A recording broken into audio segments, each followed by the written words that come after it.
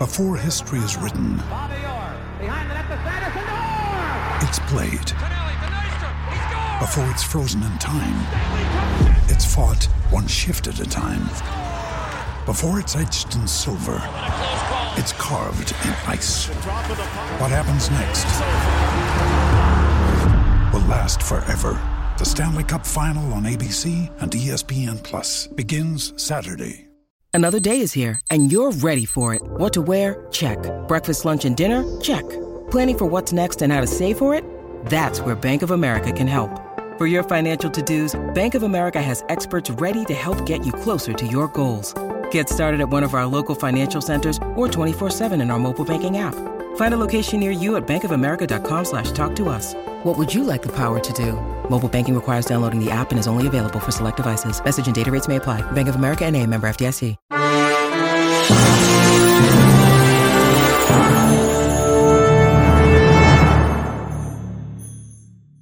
Welcome, Pewter Report readers, viewers, and listeners to a brand new edition of the Pewter Report podcast and the Pewter Postgame Show, energized by Celsius, the official energy drink of PewterReport.com. We are recapping a very uninspiring game for the Buccaneers coming out of the bye, as the title of the show is Yuccaneers lose to the Lions. That's right, Tampa Bay, rocking their absolutely beautiful, beautiful creamsicles.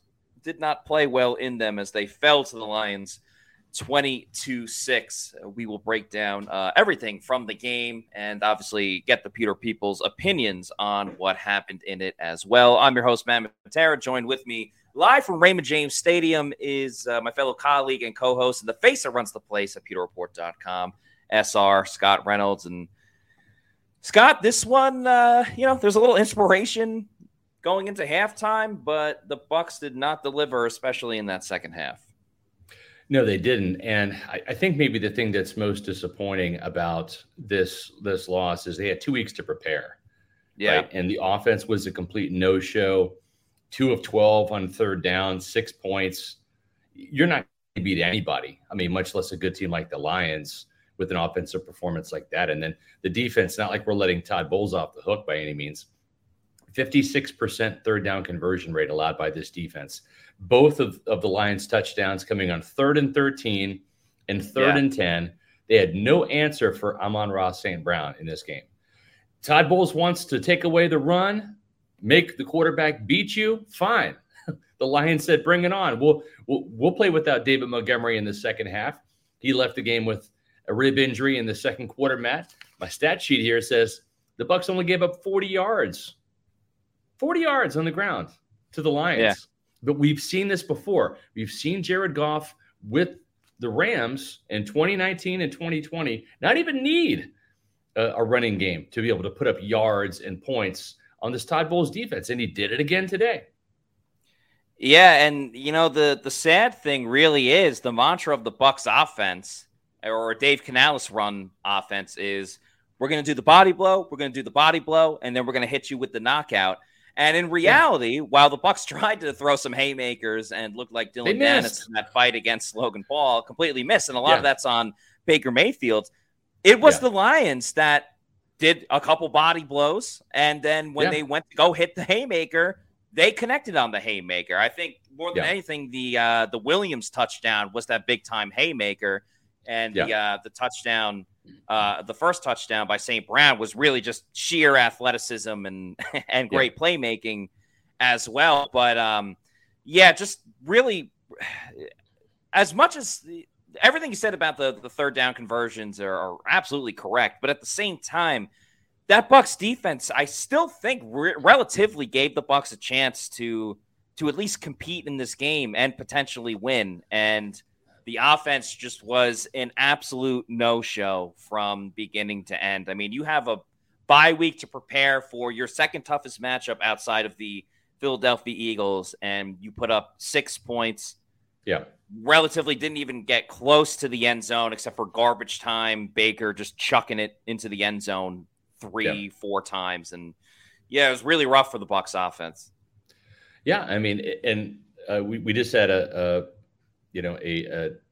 post here. Bucs are 0-2 against good teams, 3-0 against also-rans. That's fair. That's fair analysis because right now That's what this team is. They're not a good team.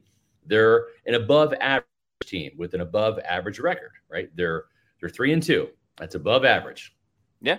And they're not going to be able to compete with the 49ers later this year. Probably not going to be able to compete with the Bills. We've talked about that. These are going to be losses for this team because they rely so much on takeaways, Matt, and they didn't get one today. They're 3-0 when they win the turnover margin. They're 0-2 when they don't.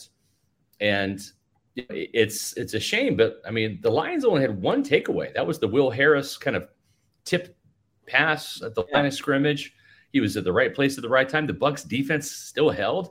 I mean, I'm a defensive-minded guy, so I don't want to let the defense off the hook completely. I know that this game was lost on the offensive side of the ball, right? Mike Evans had a crucial drop, had a really bad penalty in terms of offensive pass interference down there that probably cost them some points in the red zone, maybe a touchdown. They did kick a field goal. Trey Palmer had one catch. He targeted 7 times. Chris Godwin and Mike Evans were hit and miss. Baker Mayfield was hit and miss. And to me, Matt, it boils down to the fact that this team is so reliant on takeaways. Yeah. And if they don't get the takeaways on defense to help this offense out against good teams, it's just not enough. And they did an incredible job against, Aiden Hutchinson. We talked a lot about him last week being the game wrecker, but it was everybody else. The Lions were as good as advertised. Tough, physical, hard-nosed team. They don't beat themselves. They don't make mistakes. They've been in the system now for a couple of years, and they rally and they tackle really well. And then offensively, again, the Buccaneers, they had some communication issues. They had some breakdowns. They had no answer for Amon-Ra St. Brown. 12 catches on 15 targets, 124 yards, the 27-yard catch and run for a touchdown right before halftime was a big time difference maker play. And, he was open. He was open on the perimeter screens. He was open in the middle, whether it was short, whether it was intermediate. This guy catches the ball and quick got in and out of his breaks and made yards after catch. Didn't absolutely throttle this team, only averaged 10.3 yards per catch, but it just seems like every catch that he made counted, went for first downs, picked up first downs, and kept the Lions progressing towards the end zone for either a touchdown or a field goal. Yeah, the first play of the game for the Lions offense was a screen to Amon-Ra St. Brown that went for a first down. So they literally set the tone from the first play of the game, saying that they were going to get him the ball. And defending the screen was definitely a sore spot for the Bucs defense. The Lions took advantage of the aggressiveness of the Bucs defense, something that we talked about during the week. And the Bucs didn't have too many answers for it, especially in crunch time. And we've praised the Bucs a ton in crunch time for getting the job done. But, and we can question all day Todd Bowles punting on 4th and 2 down 14 points with 10:37 to go in the game or however much time left. The Lions did their job by not giving the ball back until 3 minutes left in the game and still down 14. And honestly, Matt, I think that's a poor coaching decision by Todd Bowles as the head coach. You got to go for it on 4th and 2. And I think that's the fault of a defensive-minded head coach, right? He believes in his defense almost a little too much, saying, well, we haven't got the takeaway yet. It's coming. It never came. And we can stop them on 3rd down and get the ball back. They couldn't. The 56% conversion percentage on 3rd downs.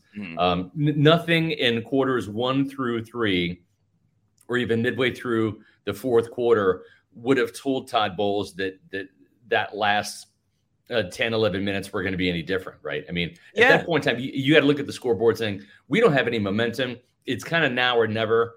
And, I think that might have been his worst head coaching decision of the year so far. Wasn't fatal because the game was over. This offense just couldn't do anything, right, from start to finish, outside of a couple field goals. But just a bad call there. We have a couple super chats that we missed earlier. Let's get to these. Meets McGee for $10. Shouldn't be happy, but the Saints and Eagles lost. The Bucs haven't played their best football yet. Like they say, sometimes it's how you lose. The way they lost, Eagles and Lions are fixable errors. They're fixable errors, but they got to get fixed. Baker Mayfield, I thought, was pretty revealing in his press conference. He said they need to get pissed off. And the offense, they should be further along than they are. Matt, They don't have a reliable ground game. No. Certainly against good teams. And I don't know that they have a running back in this team, Matt. I really don't. I love Rachaad White, the person. I have not seen anything about Rachaad White, the player, that makes me think he can be not even 1,000-yard back, Matt. I'm talking about, can he have 100 yards in any game this season? He has had one in his career. Usually, special shows up early. Usually, greatness shows up early. And we haven't seen it. Sometimes you got to be able to create on your own if the line isn't there. I don't see the speed to do that. I don't know what in the world Dave Canales and Todd Bowles are thinking, giving Keyshawn Vaughn 6 carries for 9 yards. Yeah, that was 9 yards. That was just a waste of a down. Yeah, it was one less than Rachaad White, and I respect Dave Canales' commitment to the run, but again, especially in that late in the third quarter and in the fourth quarter. Yeah. You have to understand what's going on in the game. And I get it. Like, eventually this is going to be the drive where it turns around. This is where we put it together. No, you can't just keep having that obliviousness to it all. And that's what it kind of felt, was just oblivious for the Bucs. And I'm in full agreement. They should be way more ahead of where they are in the offense right now than what's been going on. I mean, you have 2 stud receivers, and granted, Mike Evans drops the ball. That's on Mike. That's not on Baker Mayfield. But Matt, you mentioned 2. They had 2 weeks to prepare for this game. 2, right? Dave Canales, he had 2 Seattle-Detroit game films to watch to show you how to beat the Lions, or at least score points on them. I mean, it just seems like this team was ill prepared. And I'm telling you right now, I get it with the throwbacks. I mean, I was here covering this team when they buried the throwbacks in 1997, and they did it for a reason, because this team sucked in these uniforms. And I know the fans love them, and I know this team has put so much hype and hoopla into the throwback game. Folks, you got 1 win out of 5 throwback games in these uniforms. Yeah. Is it necessary? I mean, they look good, but this team doesn't play good in them. So what's the point? I know. Listen, you could put this team out there in red and pewter today, and it wouldn't make a difference. But you know what I'm saying. It just, I just wonder if all of this was a distraction this week. So many questions about it. And, they're showing up to the game in muscle cars and cars from the 1970s and stuff like that. It seems like the emphasis on the show was prior to kickoff. And the emphasis should have been from 4:25 to 7:25. And I don't think that was the emphasis this week, unfortunately. Yeah. It was for Todd Bowles. Yeah. And the coaches. I don't think it was for the players. Yeah, I'm all for the fun of it, but why do they have to go so overboard with the stuff beforehand? And that's why I get why Bucs fans are like, oh, this just reminds me of pain and agony of watching this team, because that's kind of what you got today. You got a lifeless effort. Today.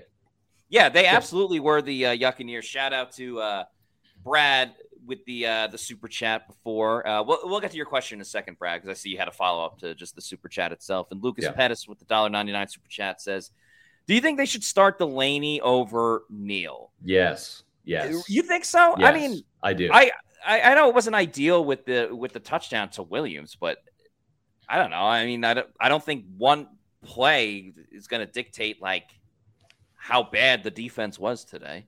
Can you name a play that Ryan Neal has made all year? One that sticks out to you? One play, the tackle against the Saints on a 3rd and short or 4th and short. But no, it was against the Eagles. Okay. Yeah. All right. D. Delaney, yes. To that point, D. Delaney has made a lot more. Yeah. I'm just saying, it's like play the players that are producing, right? I mean, there's one guy on the bench that has 2 interceptions that is tied for the team lead. Yeah. And it's D. Delaney. I want to see more of that guy than I do the guy that, had a great PFF grade last year. And listen, I hope Ryan Neal turns it around. I'm not dogging Ryan Neal, but I'm just being objective and calling it like I see it. And I think based on the questions and some of the comments, y'all see it too. So this was Brad's question here for the super chat. Thank you. Should we bench JTS? JTS is not going to get benched. I thought he didn't get to he had the one egregious play where he just ran right by Jared Goff. And it was yes. Was he in the end zone? Like, is that what you were running for? But I thought JTS did really well in the run. I don't think JTS was like Ryan Neal was definitely more of a reason why the Bucs lost versus JTS's inability to, take down the quarterback. I thought JTS did really well in terms of, in stopping the run, and he kept popping up all over the place. But to bench him, I would like to see, in general, an outside linebacker, the job's just not getting done across the board at outside linebacker. I don't think it's a JTS thing. So does that mean Yaya Diaby gets more opportunities?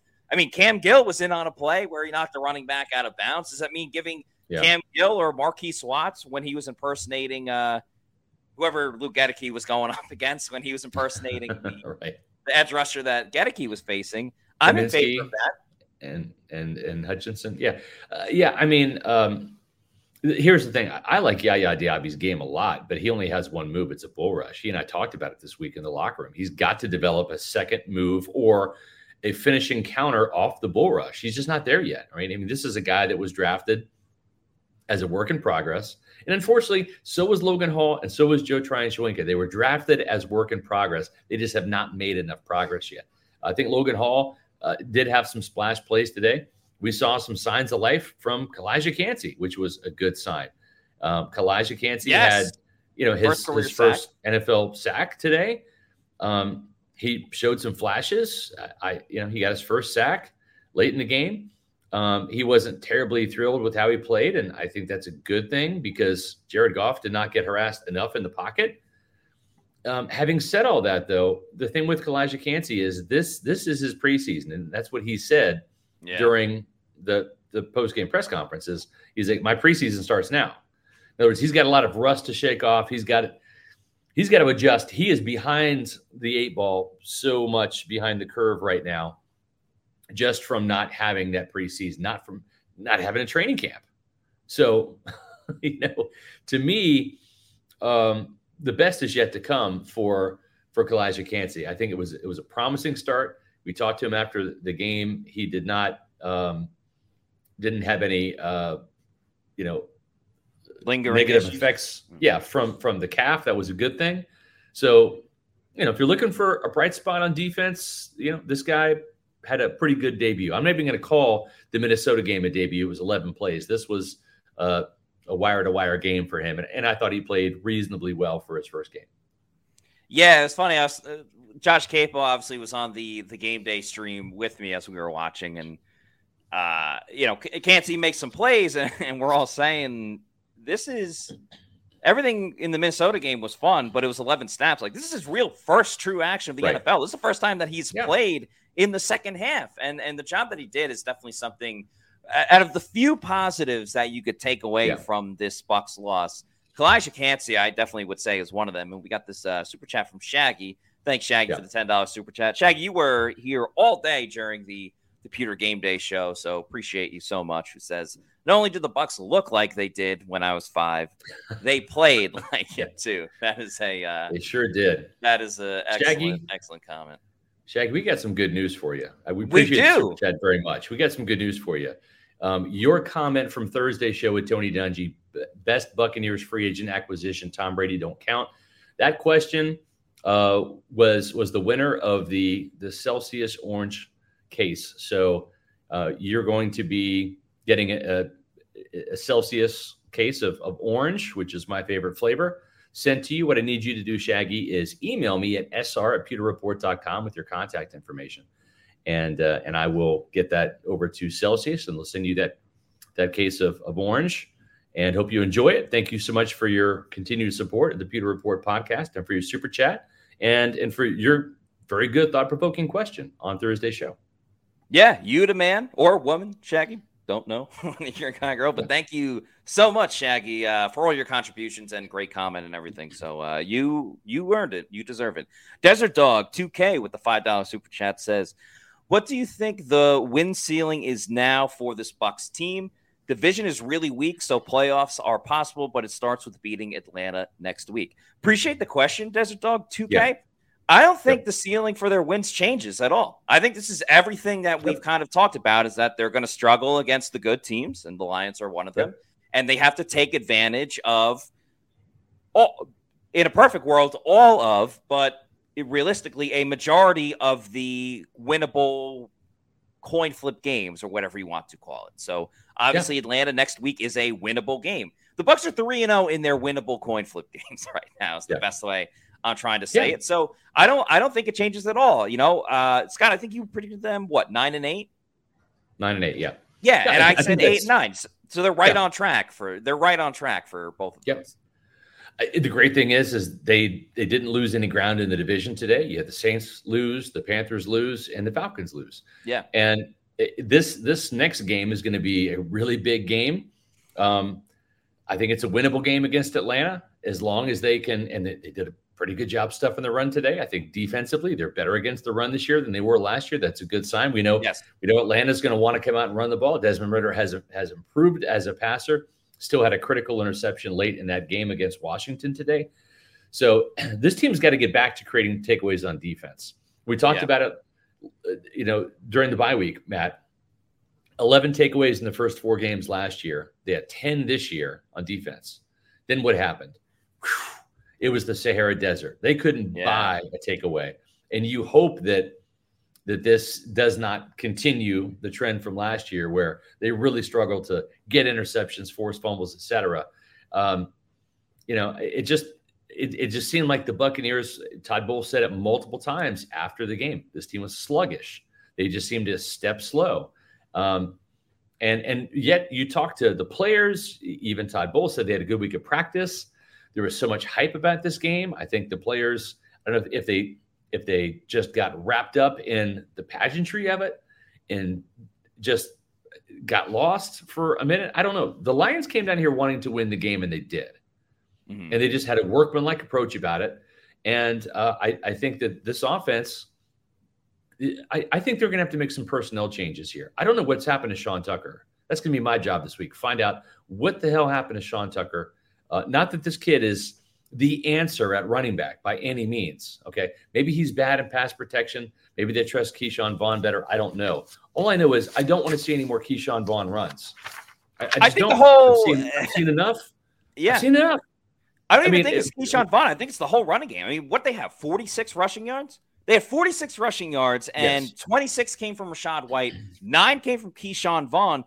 The other 11 came from Baker and Devin Tompkins, which, sure, the Tompkins one is a design run, but the other ones, that's not your tradition. With threats to our nation waiting around every corner, adaptability is more important than ever. When conditions change without notice, quick strategic thinking is crucial. And with obstacles consistently impending, determination is essential in overcoming them. It's this willingness, decisiveness, and resilience that sets Marines apart. With our fighting spirit, we don't just fight battles, we win them. Marines are the constant our nation counts on to fight the unknown. And through adaptable problem solving, we do just that. Learn more at marines.com. Run play, too. You're not going to run end arounds with Devin Tompkins 15 times a game like you want to run the ball with Rachaad White and Keyshawn Vaughn. Honestly, Scott, the best running back this season for the Bucs has been Chase Edmonds. And it's a shame that he got injured so early in the season. Right. But Chase Edmonds has been the only running back. You're right. Sean Tucker was the preseason. It was fun, but regular season completely different. Chase Edmonds has been the only guy when he gets the ball, it looks like he shot out of a cannon. It looks like he's a lightning bolt or whatever it is. He's the only guy that brings a little electricity when he's running. When he's toting the rock, as they say. I agree, but he's kind of proven to be fragile. Missed some time in the offseason, missed some time in preseason, missed some time now. I've said it before. I'll say it again. Jason Light, this is his Achilles heel, finding running backs. It just is. He's struggled to draft them mightily. I think lucked out to get Leonard Fournette in 2020, right before the start of the season. Having Tom Brady on the team obviously helped as a recruiting pitch. They don't have a running back right now. And this offensive line does need to run block better. It's not like there's clean holes that these guys are missing, but sometimes there are clean holes. And these guys are missing them. So that needs to be said as well. G. Vegas with the comment here. Truth be told, Canales doesn't deserve his hype. Listen, I mean, Dave Canales had a hell of a game against New Orleans, okay? We have to look at this in a week-by-week situation here. Pretty good game against the Bears. Awful game against the Eagles. Very good game against the Saints. very bad game against the Lions, right? You want consistency, and you deserve criticism when you're not consistent. You deserve praise when you are consistent. Dave Canales and this offense are not consistent. I'm not sitting here praising him. We're defending him. But I do want to look at this. We're talking about the Bucs-Lions game. Go back and look at the podcast from after the Bucs beat the Saints. We were praising Canales for his creativity, getting everybody involved. Baker Mayfield's best game so far, had over 114 yards rushing against the Saints. That's a tough place to play. Criticize Dave Canales all you want for this game, that's fine. Criticize him all you want for the Eagles game, that's fine. But sit there and make a blanket statement saying that Dave Canales doesn't deserve his hype. I don't know that we're hyping him, but like anybody, Matt, when you have a good game, we're going to say you had a good game. When you don't, we're going to say that too. And Dave Canales, Baker Mayfield, the running game, Todd Bowles, the defense didn't have a good game today at all. Jake Martin had a good game. Jake Martin did have a good game. Levante David had a good game. Yes, and Luke Edeke as well. I'd say those are the three best players for the Bucs today. This isn't me defending Dave Canales by any means, but what I will say is, like, it's not Dave Canales' fault that Baker Mayfield overthrew Trey Palmer twice. I mean, Dave Canales called the play where Trey Palmer was wide open and walks in for a touchdown if Baker hits him cleanly. It's not Dave Canales' fault that Mike Evans dropped the ball inexplicably on a 3rd and long that would have continued to keep a drive going. Right. That's not on Dave Canales. Now, that doesn't mean he's absolved of all of the issues and just the abysmal run game, but you have to look at every single piece of the puzzle, and I think a lot of this is on Baker. For this game specifically, for all the praise Baker's gotten, people always say the quarterback gets too much of the credit and too much of the blame or whatever the saying is. Trey Palmer makes both of those catches. This is a very different looking game, or at least the Bucs have a little bit of momentum going into the 4th quarter. And Baker didn't hit those throws, and that's why the Bucs wilted at the end. They wilted, they punted. They punted on 4th and 2, and they essentially never got the ball back with an opportunity to win the game. But, it's always and you could say that what if for every single game, for every single team. Yeah. But wide open is wide open, and Baker missed it. And both times Baker had an open pocket or a clean enough pocket where he could stand in there. We know Baker loves taking hits. Yeah. And, just wasn't. But Matt, he overthrew him. It wasn't even like he got hit as he threw and the ball was underthrown. I mean, he overthrew the fastest receiver on this team twice. And you can't do that because those are game-changing, momentum-swinging type plays if you hit them.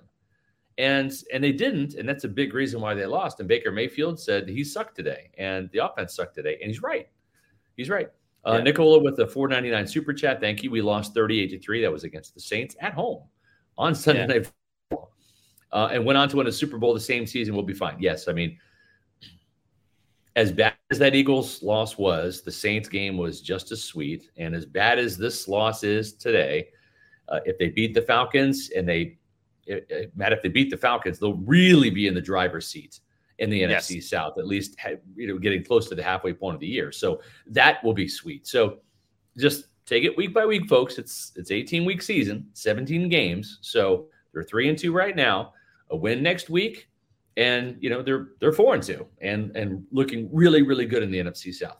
A loss at home to the Falcons, and then it gets dicey. Then you're kind of on Matt's prediction, which is 8-9, which is you're struggling to stay around or above or below 500 the entire season. And it's just kind of like up, down, up, down, up, down. Yeah. We saw that last year. And thankfully the Bucs were always kind of like, a game ahead of the competition. I mean, it took until New Year's Day to the wire for them to clinch the division by beating the Panthers. And the Panthers had the lead at halftime in that game, Matt. So they did. Anything can happen. I want to get to this question here. Sure. From real quick, Matt. Nathan Marone says, Scott, John Leddy was talking about how this team runs consistently between the tackles every play, and teams just tee off on that, making it possible to run.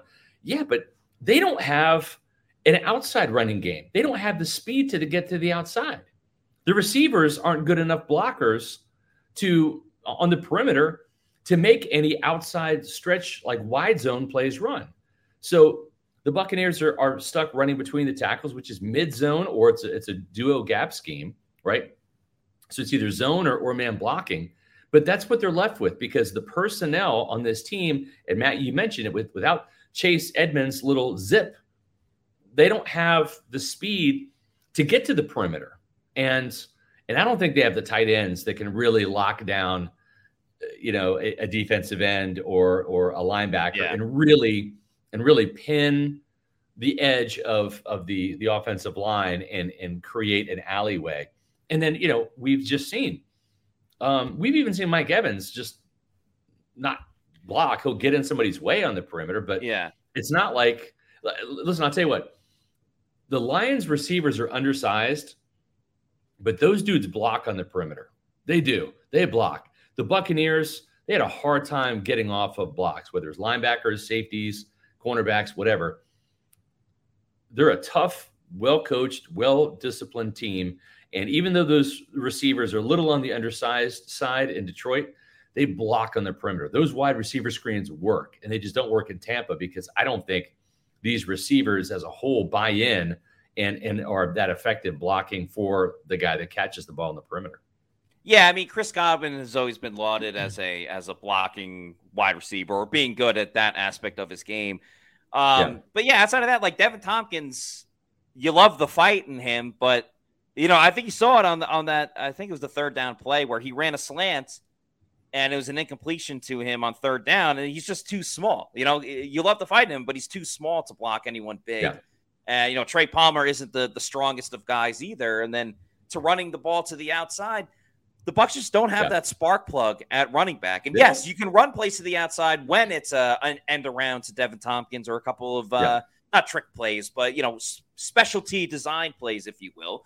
You can do that a couple times per game, but that's not going to be the MO of your offense. You can do a halfback toss to the outside, but that's just not working with Rachaad White right now. So maybe Rachaad or the offensive line, or really anyone on the offense, especially for that next game against Atlanta, they probably need to make sure that they have a Celsius energy drink before they take on the Atlanta Falcons in a very crucial offensive game, divisional game that's going on. Of course, Celsius, the presenting sponsor of the Pewter Report podcast. There is no sugar in these drinks, no post-energy drink crash or jitters that you might get with another product out there. They're just absolutely delicious, whether it's the Oasis Vibe, Sparkling Lemon Lime, the Arctic Vibe, the Orange, which we've given away a couple free cases this week. The Arctic Vibe is my personal favorite.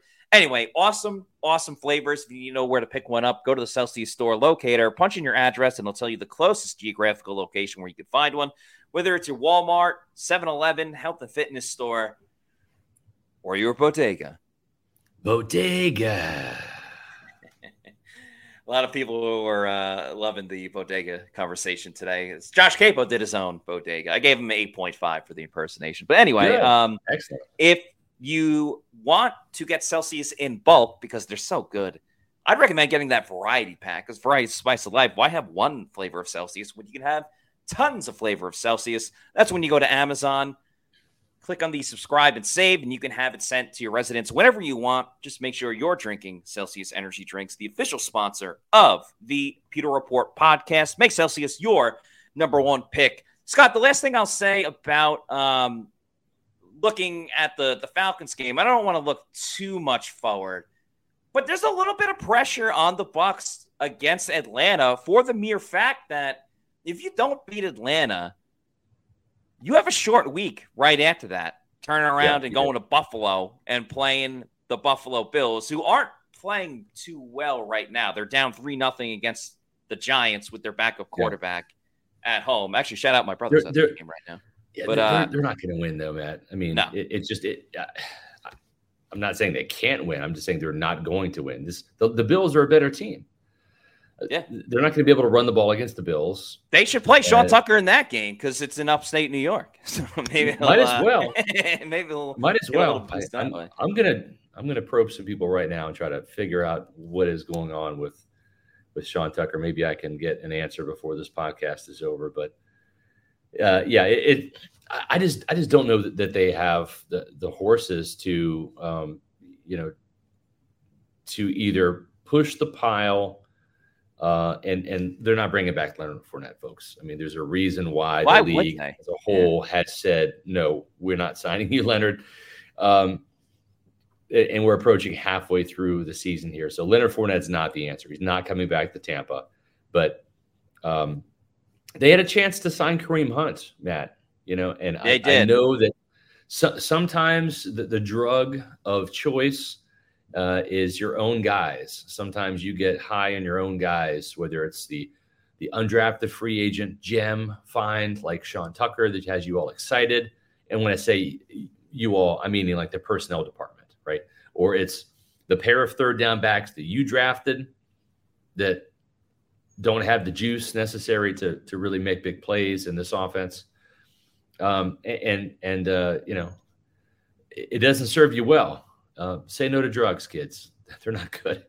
But I say that in just because they had some chances to get a Kareem Hunt and to upgrade the running game a little bit. And they liked their guys. They stayed pat and they said the system will work.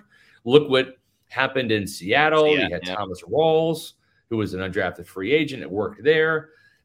You had Chris Carson, a 7th-round draft pick. It worked there. You had a first-round pick, Rashad Penny. I'm wrong, Rashad Penny. But this is not Seattle. This is Tampa Bay. And I know that Dave Canales wants to establish the run, and he brought the run scheme, Matt, but it has not lived up to the billing yet. They don't get enough push at the line of scrimmage. And I think that's in the middle of the offense, right? That's Filer and Hainsey and Malk right now.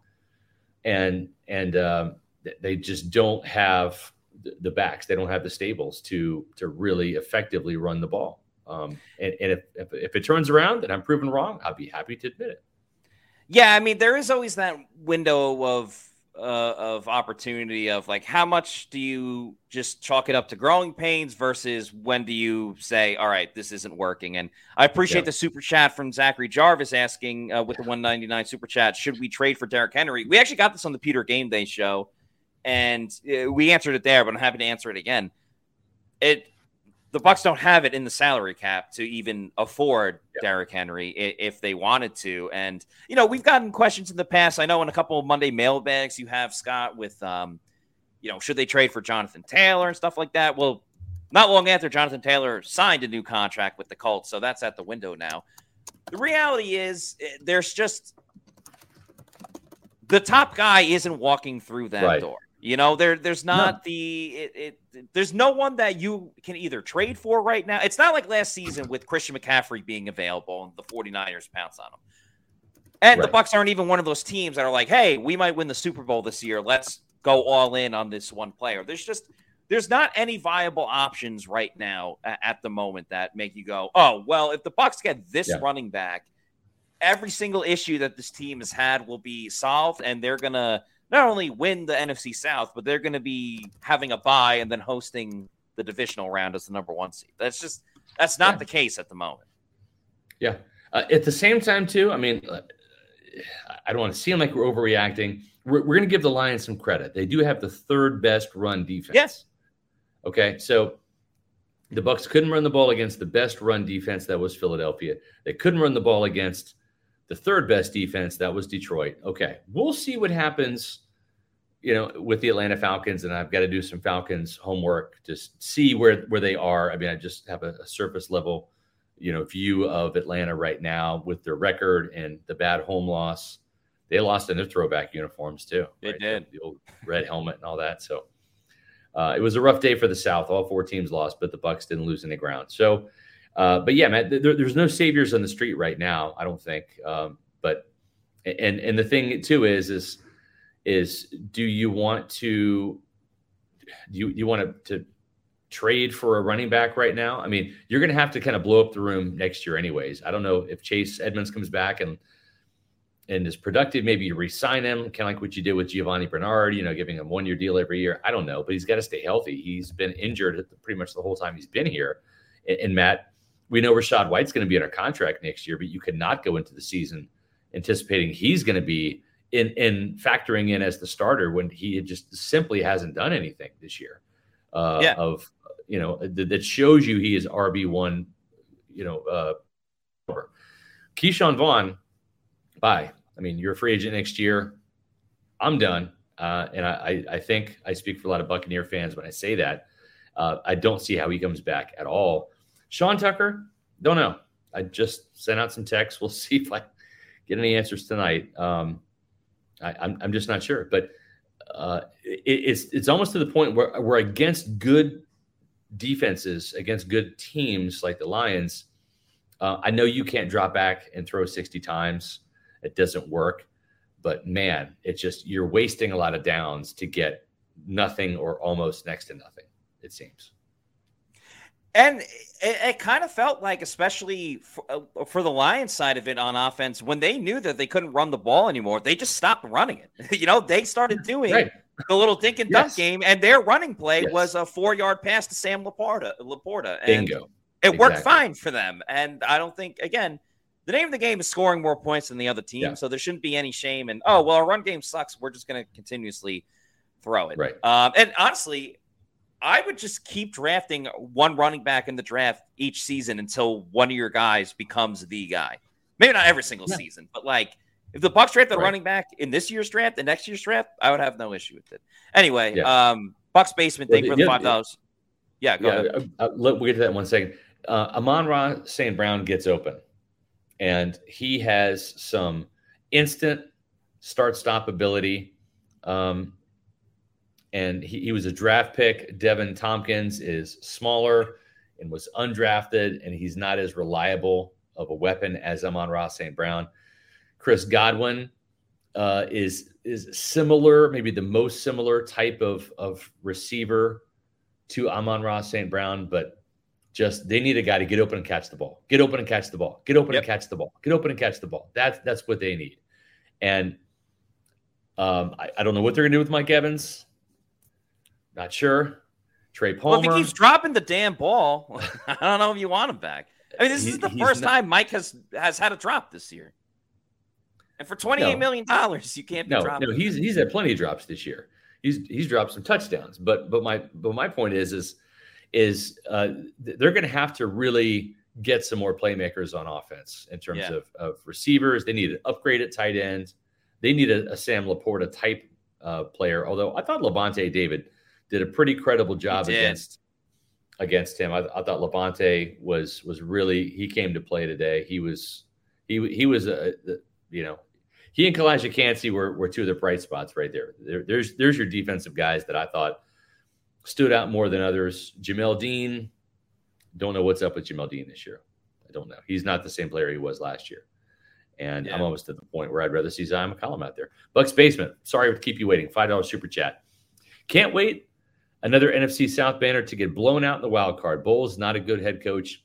Anytime we play a good head coach, he's out coached. Neil was awful.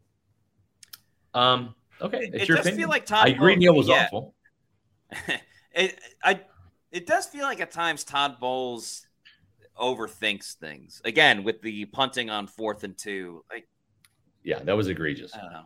Yeah, I get it. Not Tony Dungy wasn't a big fan of analytics either, based on our conversation with him on Thursday's show. But sometimes you just got to understand the game is on the line, and at the end of the day, 2 weeks from now, who gives a damn whether you lost by 7 or you lost by 17? And sure, you're going to lose by 17 if you go for it on 4th and 2 and you don't get it. But who gives a damn? The losses are all the same, and same with the win. And it felt like someone said in the comments during the. Think you know the Brooks Ghost? Think again. Introducing the all-new, better-than-ever Ghost 16. Now with nitrogen-infused cushioning for lightweight, supreme softness that feels good every step, every street, every single day. So go ahead, take your daily joyride in the all-new nitrogen-infused Ghost 16. It'll turn your everyday miles into everyday endorphins. Let's run there. Head to brooksrunning.com to learn more. The game day show, that it just felt like he was coaching not to lose, even though you're already down. It's almost like he was coaching to, hey, well, we kept it close and lost versus we let the game unravel. And I just think that's a really terrible mindset to have. Yeah, no, you're right, though. Salvador, with an interesting comment here, Javonte Williams has 1 year left. Broncos aren't going to pay him and are on a fire sale. I loved him coming out of North Carolina. I really did. One of my favorite backs. Rashad Penny is on a cheap deal and buried on the depth chart in Philly. Both could be cheap. Yeah, I mean, listen, there is something to be said about making the playoffs, winning the NFC South, and then getting beaten or blown out in the wild card. Like, you want to have a chance when you get to the postseason. It's not just like the I'm trying to find the commenter here, like, another year of hanging the banner only to lose in the wild card round. Yeah. Matt, to me, I'd like to see them make some sort of move for a running back while they still have a chance to win this division. And I think next week's game against Atlanta is big. If Rachaad White can't get untracked, then you need to kind of push the panic button a little bit and maybe flip a day 3 pick to the Eagles and say, let's take Rashad Penny off your hands, since he's buried on the depth chart behind Swift and Boston Scott and Kenneth Gainwell. Right? It wouldn't hurt to make a move like that. He knows this offense. He's got familiarity with Dave Canales. When he's healthy, he's a home run hitter. This problem has been injuries. Okay, well, fine. Get him for a couple games. Yeah. He lights it up. Maybe Chase Edmonds comes back and those guys can take turns playing injured. I don't know. But they need to be able to run the ball better than they have. And if they can't do it next week against Atlanta, then I think it might be time to hit the panic button. This team might come out and rush for 115 yards next week. That's kind of been the MO. It has. Right? Vikings took the run away with the 8-man fronts out of the box. Then you had 120 yards right against the Bears. Then you had a brick wall that was the Eagles, then 114 against the Saints, and then 46 yards tonight. Yeah, just the biggest thing has just been across the board, both running and passing. And I agree, they have to do something in the run game if it means bringing someone else in. Just inconsistency week in and week out. It's very difficult to predict this team, as Architect 79, thank you for the super chat, says. Outside linebacker position group disappointed also.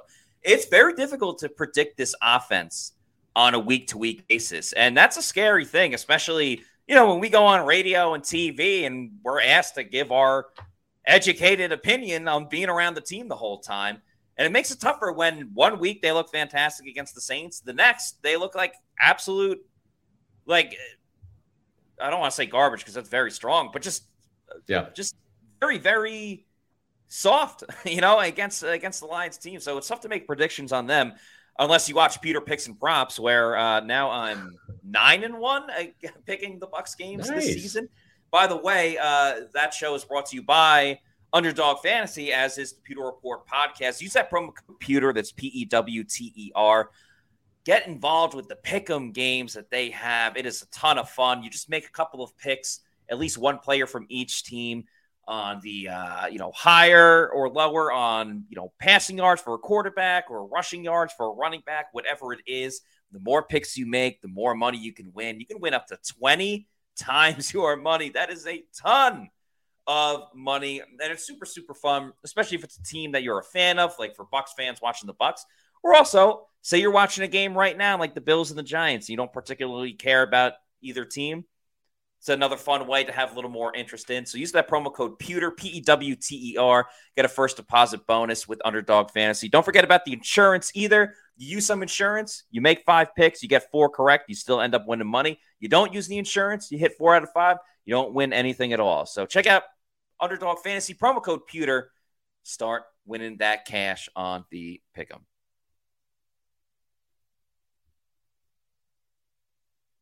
Oh, I think you're muted, Scott. I am muted, Matt. Thank you. Big game this week. A win, and they get back on track, and they pull away a little bit here in the NFC South.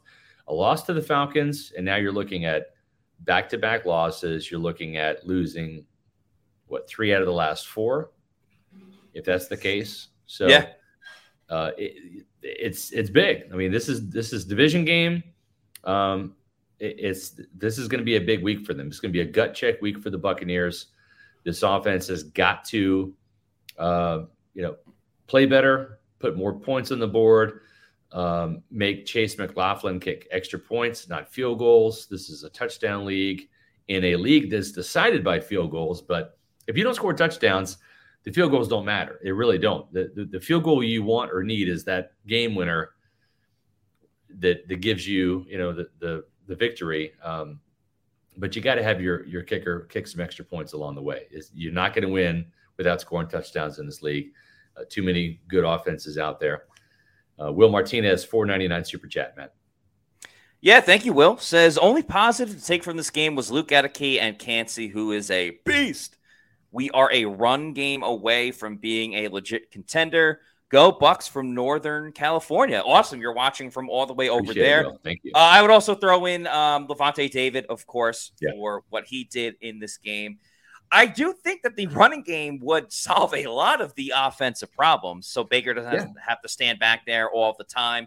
The Bucks don't have to have, 2nd and 8 on every single time that they are trying to get a drive going. And Dave Canales has said in the past he's going to be stubborn running the football. The running game is not going anywhere. It's just the efficiency of the running game is what needs to improve. So, yeah, I'm with you. I mean, if this run game could just give a little bit of consistency, that would go a long way for Dave Canales, for Baker, and really all parties involved. It's just whether or not they can do it. And not so sure about that. Yeah. Listen, I know one person who is consistent, and that is Eric Gross from the Eric Gross Group, the official realtor of Pewter Report. That's right. Eric Gross and the Eric Gross Group, they've got the full team effort that you need to win in real estate. The Eric Gross Group has done hundreds of transactions here in this crazy real estate market, and they've got experience in all type of situations. Eric is an avid Pewter Report reader, a Tampa native. His father was stationed in MacDill Air Force Base. He knows this area like the back of his hand. He and his team have the market knowledge, the top-notch communication, and commitment to excellent service that sets them apart. With their strong team of vendors and a network of over 85,000 agents across the country, the Eric Gross Group will turn your dream of buying or selling a home into a reality. So whether you're moving into the state of Florida, or let's say you have to leave the great state of Florida, or you want to move around the state of Florida, Eric Gross is the guy to call. Don't let the stress of buying or selling a home keep you out of the game. Like the Eric Gross Group, take the pressure off. Find them on Facebook and Instagram at Eric Gross Group.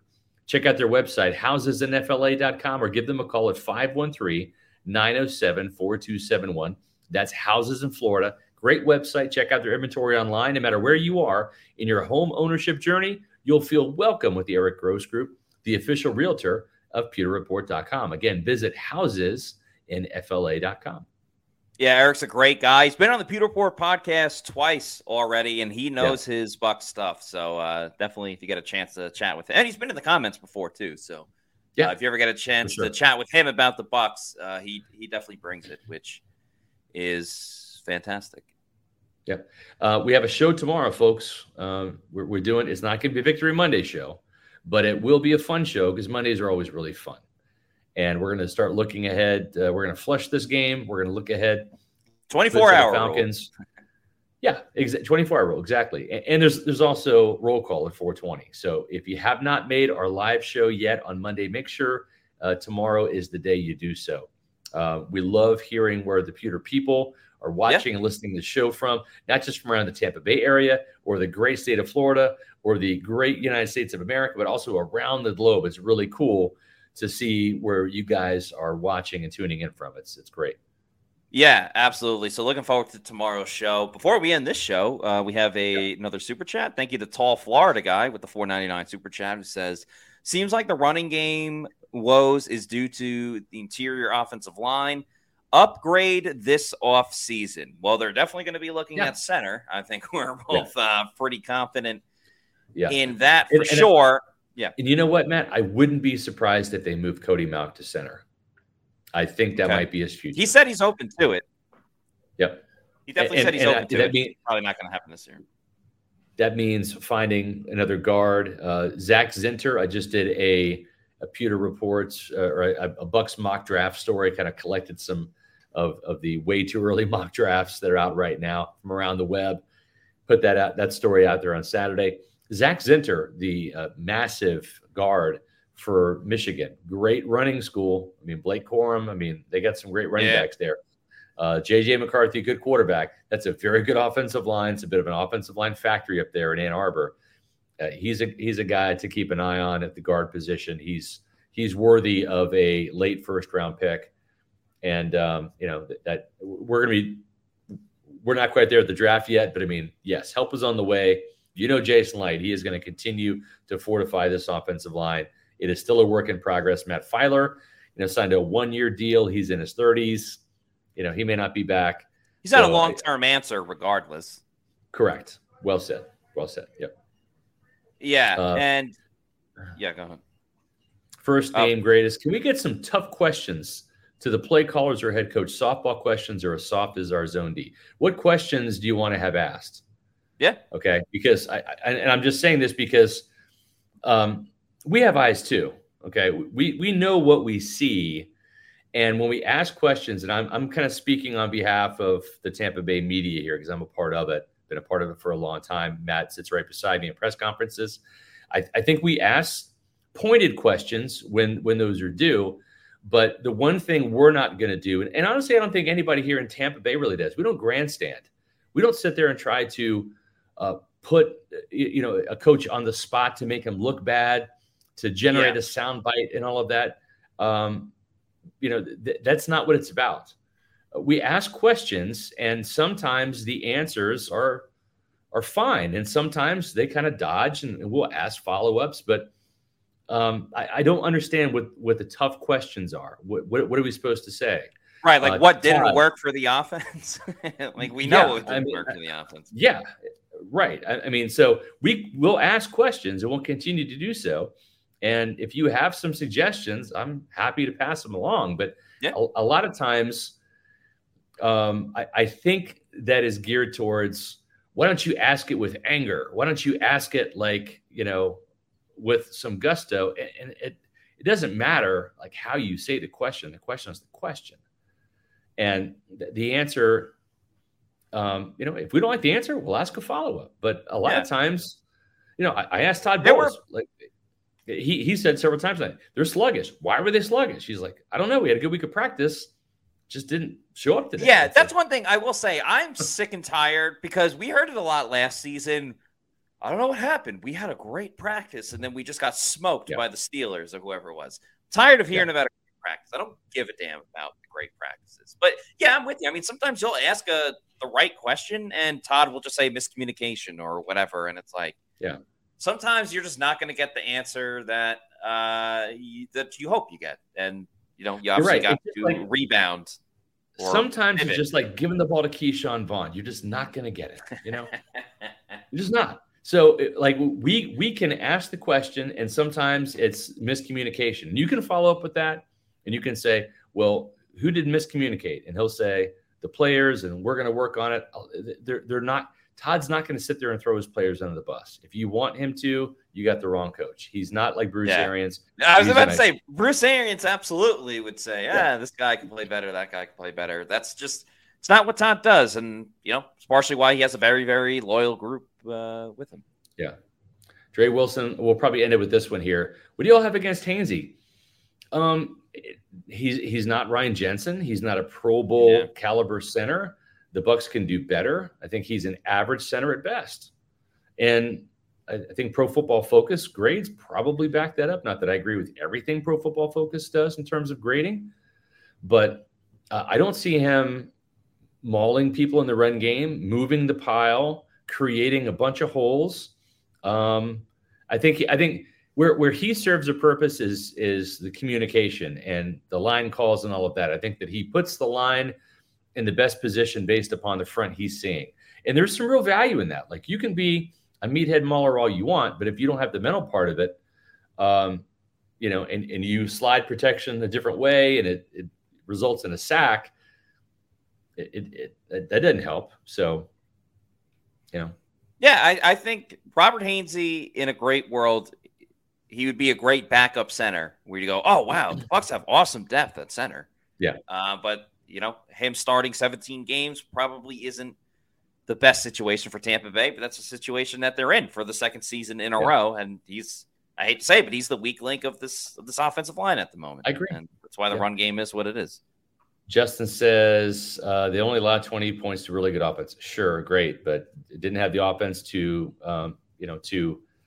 cash in on it and make it a game. Didn't have any takeaways. 56% third down conversions allowed.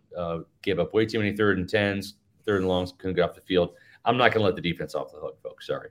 Offense deserves a lot of the blame. Defense doesn't get off the hook. So. Yeah, I think we're going to have more tomorrow, Matt. Yeah, exactly. We can flesh this out tomorrow. Yeah. In the meantime, make sure you're following us on all of our social media at Pewter Report on X, Instagram, Threads, and Facebook.